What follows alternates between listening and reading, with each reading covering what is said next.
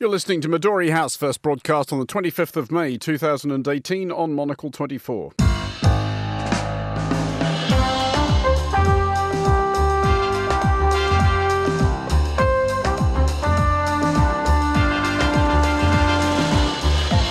Hello and welcome to Midori House, coming to you live from Studio One here in London. I'm Andrew Muller. On today's show, I believe that this is a tremendous setback for North Korea and indeed a setback for the world. Or is it? As Donald Trump announces that the summit might go ahead after all, my guests Sophia Ahmadi, Marcus Hippie and Augustin Macellari will discuss the always interesting question of whether Trump has the least idea what he's doing.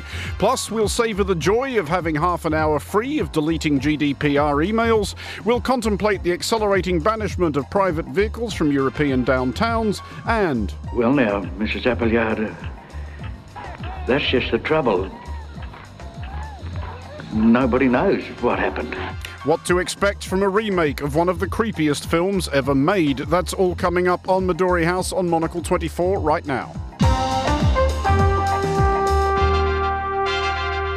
So, welcome to Midori House. My guests today are Monocle's Sophia Ahmadi, Marcus Hippie and Augustin Macellari. Welcome all to the programme. And we will start tonight fossicking in the wreckage of the planned summit between US President Donald Trump and North Korean leader Kim Jong-un, cancelled yesterday by Trump. In a bid to divine Trump's strategic thinking, such as it may be, several commentators have turned to Trump's terrible business book, The Art of the Deal, in search of enlightenment. Some have suggested that Trump has pulled a manoeuvre straight from the text, as if returning to his roots as a real estate spiv seeking to unbalance a rival developer. But is Trump right to think of politics as he thought of business, especially since he was no good at that either? Augustin, first of all, Trump is now saying it could all still go ahead on June the 12th. Those commemorative coins may not have been printed in vain after all. What do you think? Is this going to happen? I actually never thought it was going to go ahead on June the 12th, so I felt very vindicated yesterday when Trump announced that it had been cancelled. So you saved your $25 and didn't buy one of the commemorative coins? I am going to buy a coin. I feel like it's important to have a coin. It's a part of history. I also bought a mug with Meghan Markle and Prince Harry's face on it, which I'm going to eBay in 20 years. The coins are $5 off at the White House gift shop. That's not bad. But my point is, if the summit does go ahead, they'll go back up again, so pile in. Get them while they're hot. Exactly. I would be very, very, very, very surprised if it went ahead on June the 12th. It seems as though he hasn't quite salted the earth in the way that you might expect. There's less of the little rocket man and calling him fat and all that. But I'd still, view the North Koreans as agents of great cynicism at this point. Quite apart from anything else, it's been observed that the idea of wealth, which to Trump is more important than anything else in the world, really hasn't got that much cachet for North Korea, where they set a lot of store by their cache of nuclear weapons. The idea that haggling techniques refined in the sort of hot, Wall Street-y, is Wall Street real estate? No, that's finance, isn't it? There's real estate on Wall Street. That kind of environment, that New York 80s American psycho vibe, the idea that haggling techniques that would work there would translate to a North Korean communist despot is incredibly naive. The thought that they're culturally universal is blatantly inaccurate. So no, I don't think it'll go ahead, because I don't think he has what they want or even knows how to communicate with them meaningfully. Sophia, Trump has given some impression that this is all part of some grand plan of his. He said today that everybody plays games. Do you perceive any strategic rationale whatsoever behind this? And if there is some strategic rationale, I guess, on Trump's part, how sure can we be, as Augustin casts doubt on, that the North Koreans see this quite the same way he does? I think this definitely was a greater strategic play from Trump, in the fact that when you look at it, I think he was effectively preempting a couple of potential scenarios with North Korea. The fact that potentially they were not going to turn up to the summit on June 12th. And this we can see from the growing skepticism, over the past few weeks. A lot of angry rhetoric being exchanged between the two sides. And I think also the actual potential, which, Pompeo, when he addressed the Senate, I think it was yesterday or the day before, of how likely it was to be a successful meeting. What a lot of people have said is that there has been no diplomatic legwork. Nothing has been done in preparation. It's been very much a rush job. And I think it's very clear that there was, there is this complete mutual ambiguity surrounding the term denuclearization and what that meant for both sides. Was there to be, a set timeline? Was it going to be a comprehensive plan? Obviously, in North Korea's eyes, no. And I think it was this realizing that they were both coming from very, very different angles. And I think, when it comes to diplomacy, obviously it requires persistence, it requires patience, but more importantly, it requires a plan, which clearly there was not in this case. Persistence, patience and planning. Three things that Donald Trump is, of course, famous for. See, Marcus, the reason I think this might actually happen and the reason that Trump is still leaving that possibility open is that the one thing he does respond to is anything that glorifies himself.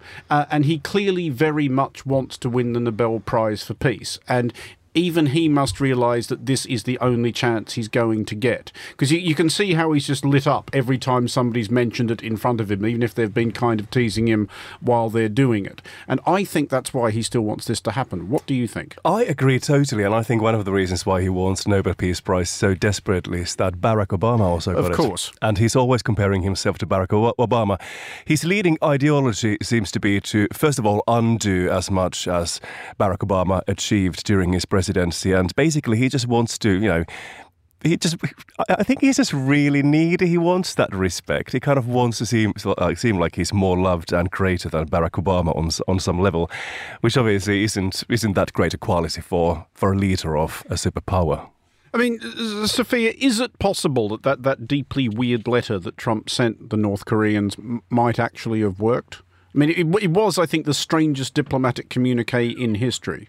I think if already one doesn't think much of Trump's public speaking, the letter again sort of invokes other questions. But I think it was a very interestingly written letter. It was almost slapping North Korea on the one cheek and sort of kissing it on the other.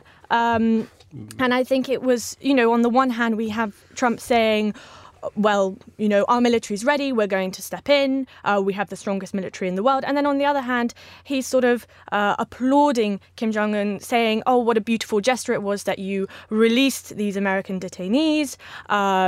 Obviously, North Korea as well, we've just seen, have blown up one of their nuclear test sites as well. So some acts of good faith on the North Korean front, whether it could be argued that was sort of North Korean theatre. I mean, that's another argument, but...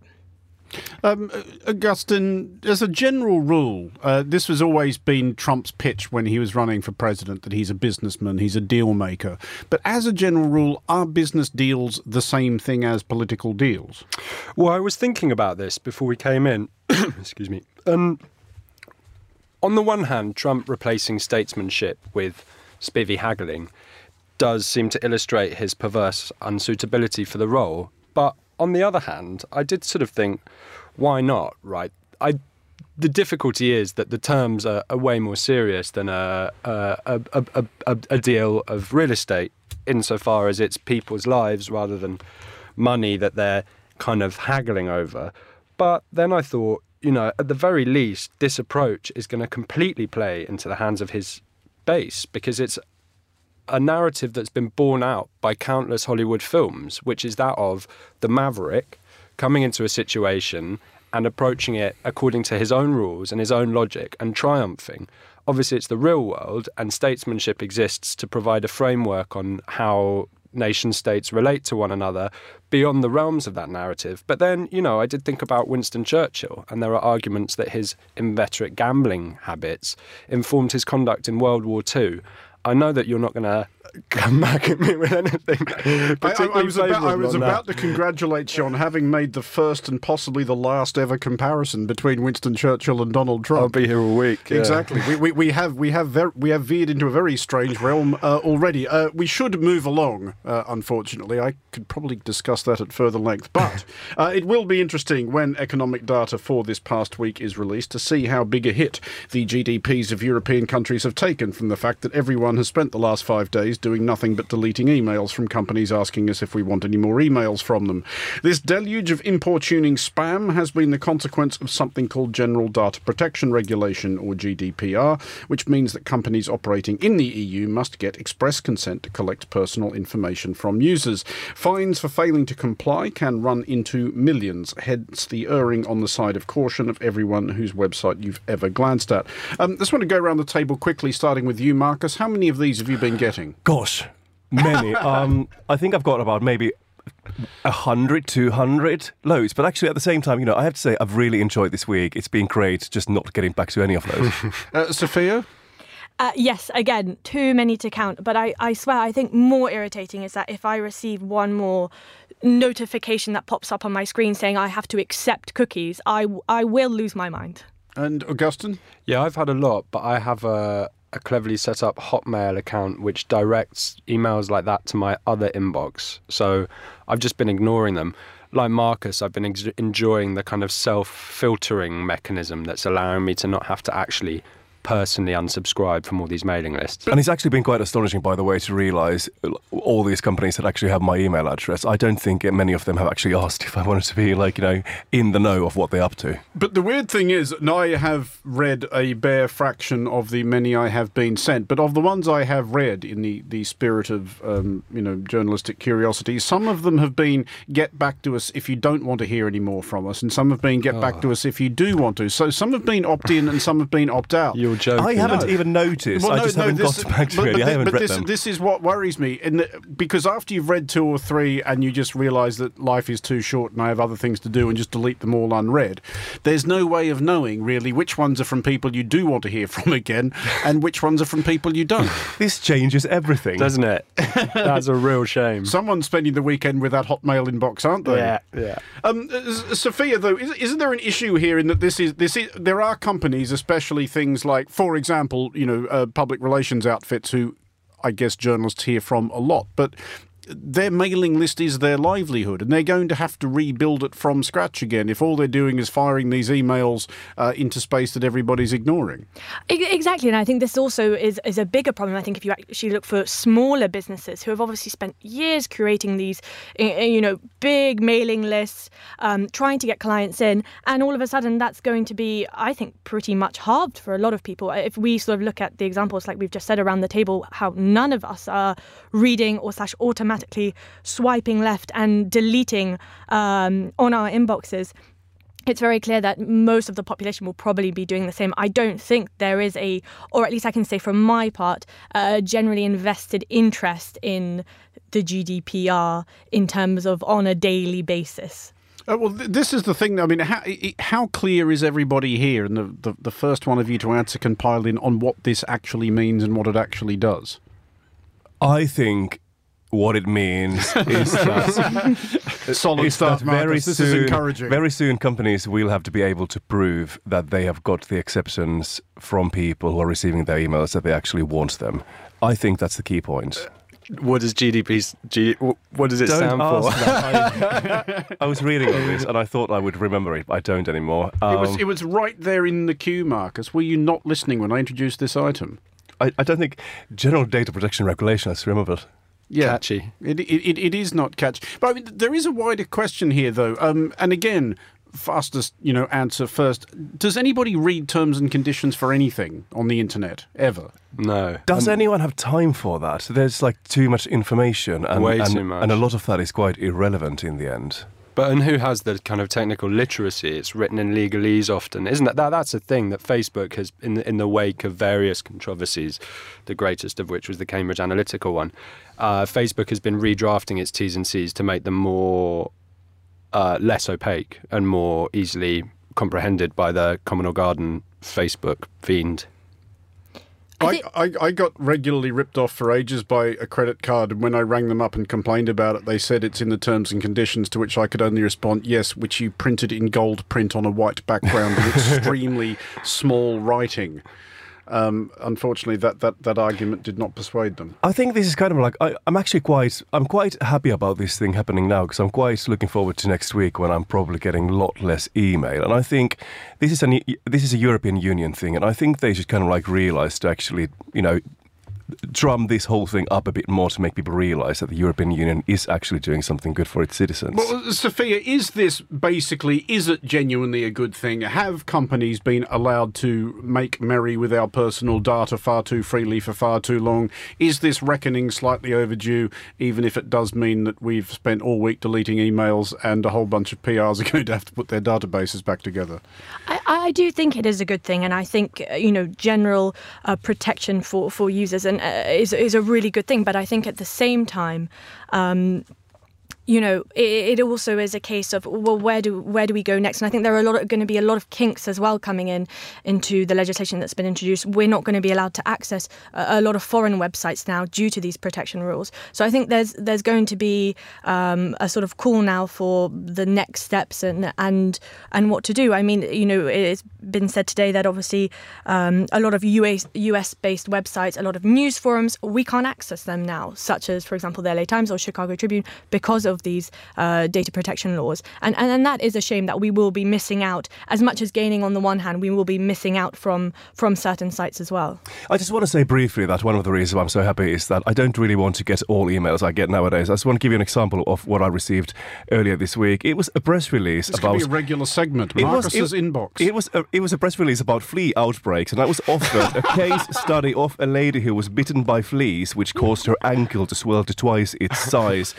And then the PRs, please do let me know if you would like to see this, along with images. Never made it to Monocle 24. Marcus, I think there's a possible certain significance in the fact that nobody else here has been getting press releases about fleas. It is just you. I think you may have to consider that you might be the problem. We are going to take a short break now. You're listening to Midori House. Coming up next, several visions of the potential future of our cities. The pendulum is a-swinging, and these days it's the city of Paris that's turning heads with retail innovation. Monocle Films travelled to the 16th arrondissement to sample Le Bon Marché's new addition to La Grande Épicerie family. Food is a lot of memory. It's memory with your mother, with your grandmother. Food, it's a pleasure. You have to find this game with a product. I try in the architecture to have this sensibility. For a filmic tour of La Grande Épicerie, Rive Droite, head to monocle.com.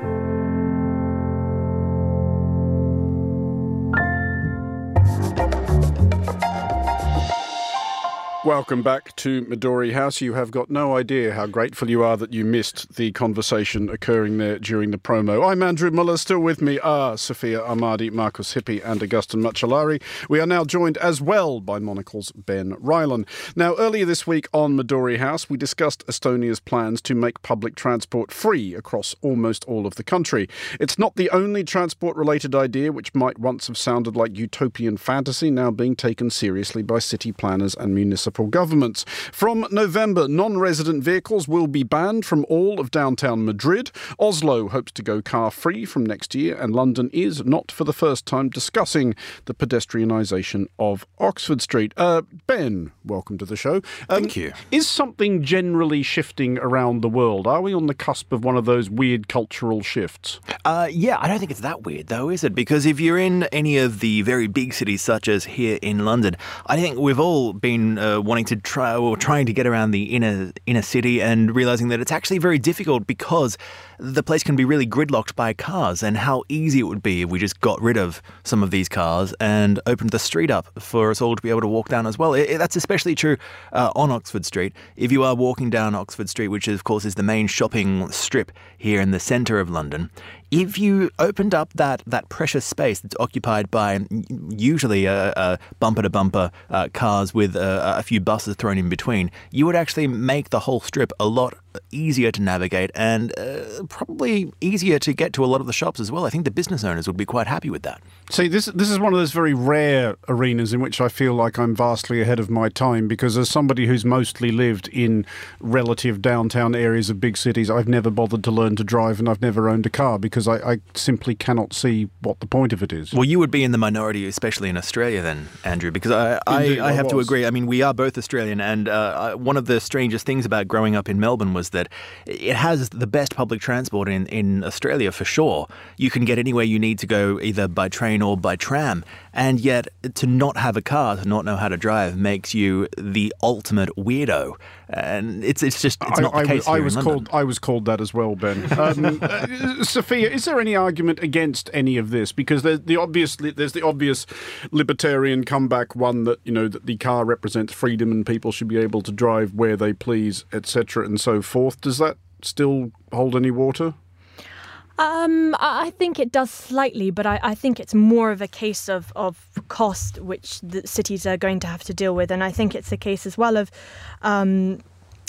debates which are going to be generating, especially, for example, if we look at Paris as a model.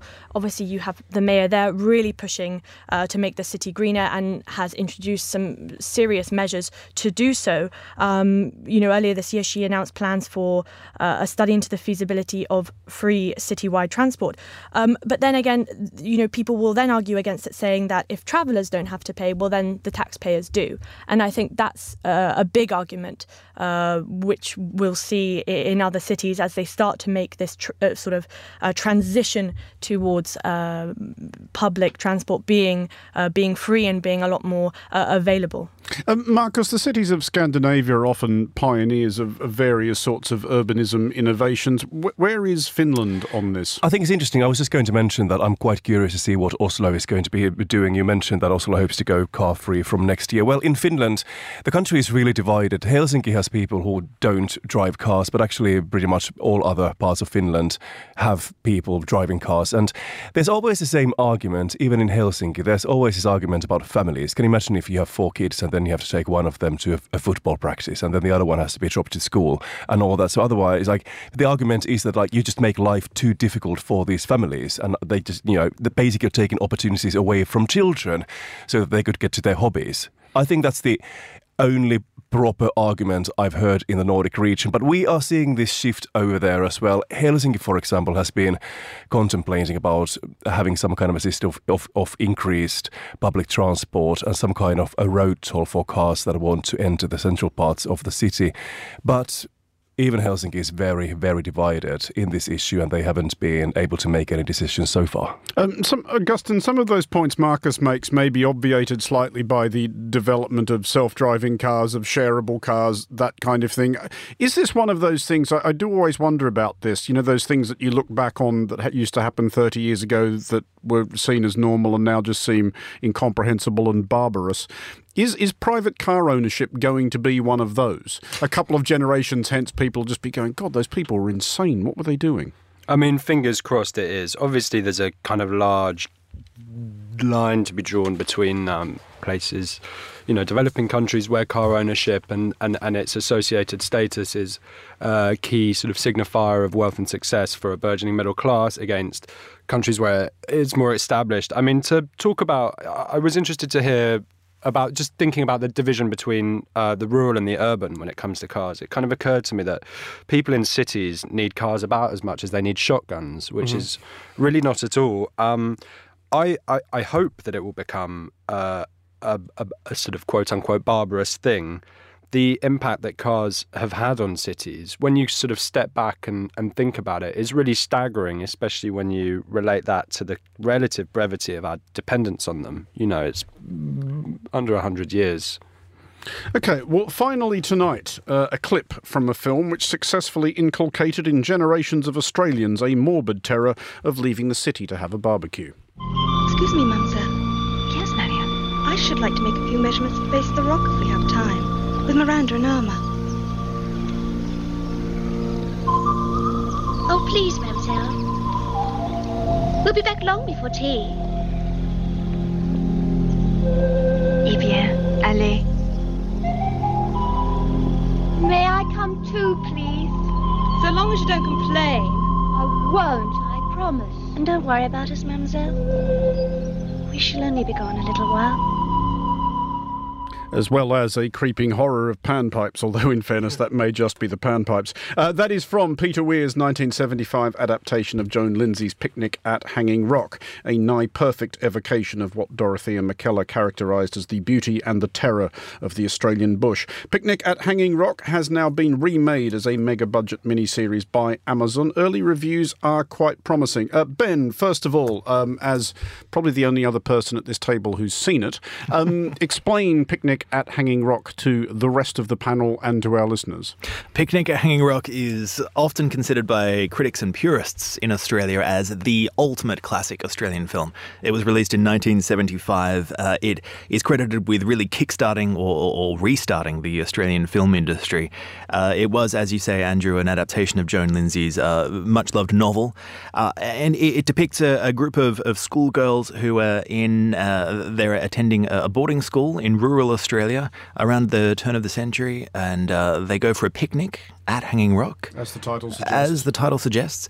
And some of those schoolgirls, something quite mysterious happens to them, and we don't really know what ever happened to them. And I won't give anything away from that, but I have to say the film, it's unsettling. A lot of its people remember it because of the way it made them feel, not necessarily because of the fast-moving plot. It's quite a slow and meditative film, but it's certainly something you won't ever forget. It gave me the absolute creeping horrors when I first saw it, which I guess would have been as a kid, probably in my mid-teens, and I'm not I'm not somebody who gets the creeping horrors from films easily, but there is something, nothing explicitly hideous happens in it, but it does have this weird, clammy, dreadful, and I mean that as a compliment, foreshadowing, I guess. Yeah, and that's what people remember, because you've got to remember this film, there's no stars in it, are there? Can we just discuss it without spoilers? Can we agree to do that? Because I saw it earlier, I was looking at it, and now I really want to see it. I'm going to watch it at the weekend. So I would never give away anything for a film. I'm getting creeping horrors hearing Andrew getting closer and closer to giving away the plot. I love the plot. Supposedly it's about women climbing up a rock. That's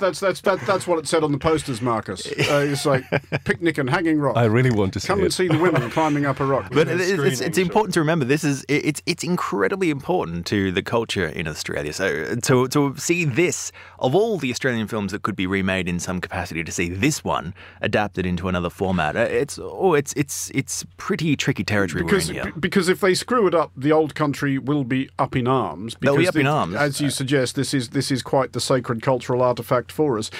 Just as a general thing, and I will put this to you, Sophia, first of all, are remakes ever a good idea? Are they necessary? If someone's got it right the first time, does it need to be done again? I think it depends. It's a case-on-case basis. I particularly don't really like remakes, if I'm being honest. There are a few exceptions to that, but in general, I think if it's done right the first time, why touch it again? Ben, is there a case in this case for Picnic at Hanging Rock? For Picnic at Hanging Rock, yes, there could be. There could be, because this is being remade as a television series, and it's important to remember that generally speaking, when a book is turned into a film, it can't capture absolutely everything, because a film runs for maybe 2 hours max, generally speaking.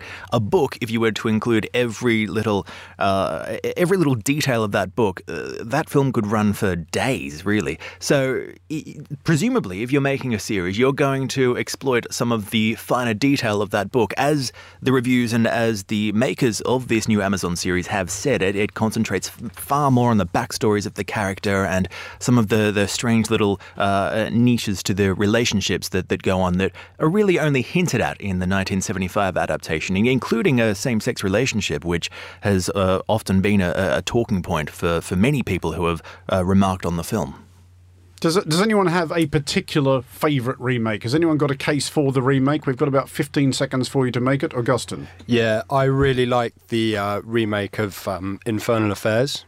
It was remade into Scorsese did it. I've forgotten the name. I just absolutely blanked it. It made an impression, clearly. I'm excited about Suspiria as well. I think Suspiria is about to be remade. A couple of very well-known remakes: True Grit, The Birdcage, Scarface, and of course House of Cards, the Netflix series. Oh, don't start me on that. God, that was boring.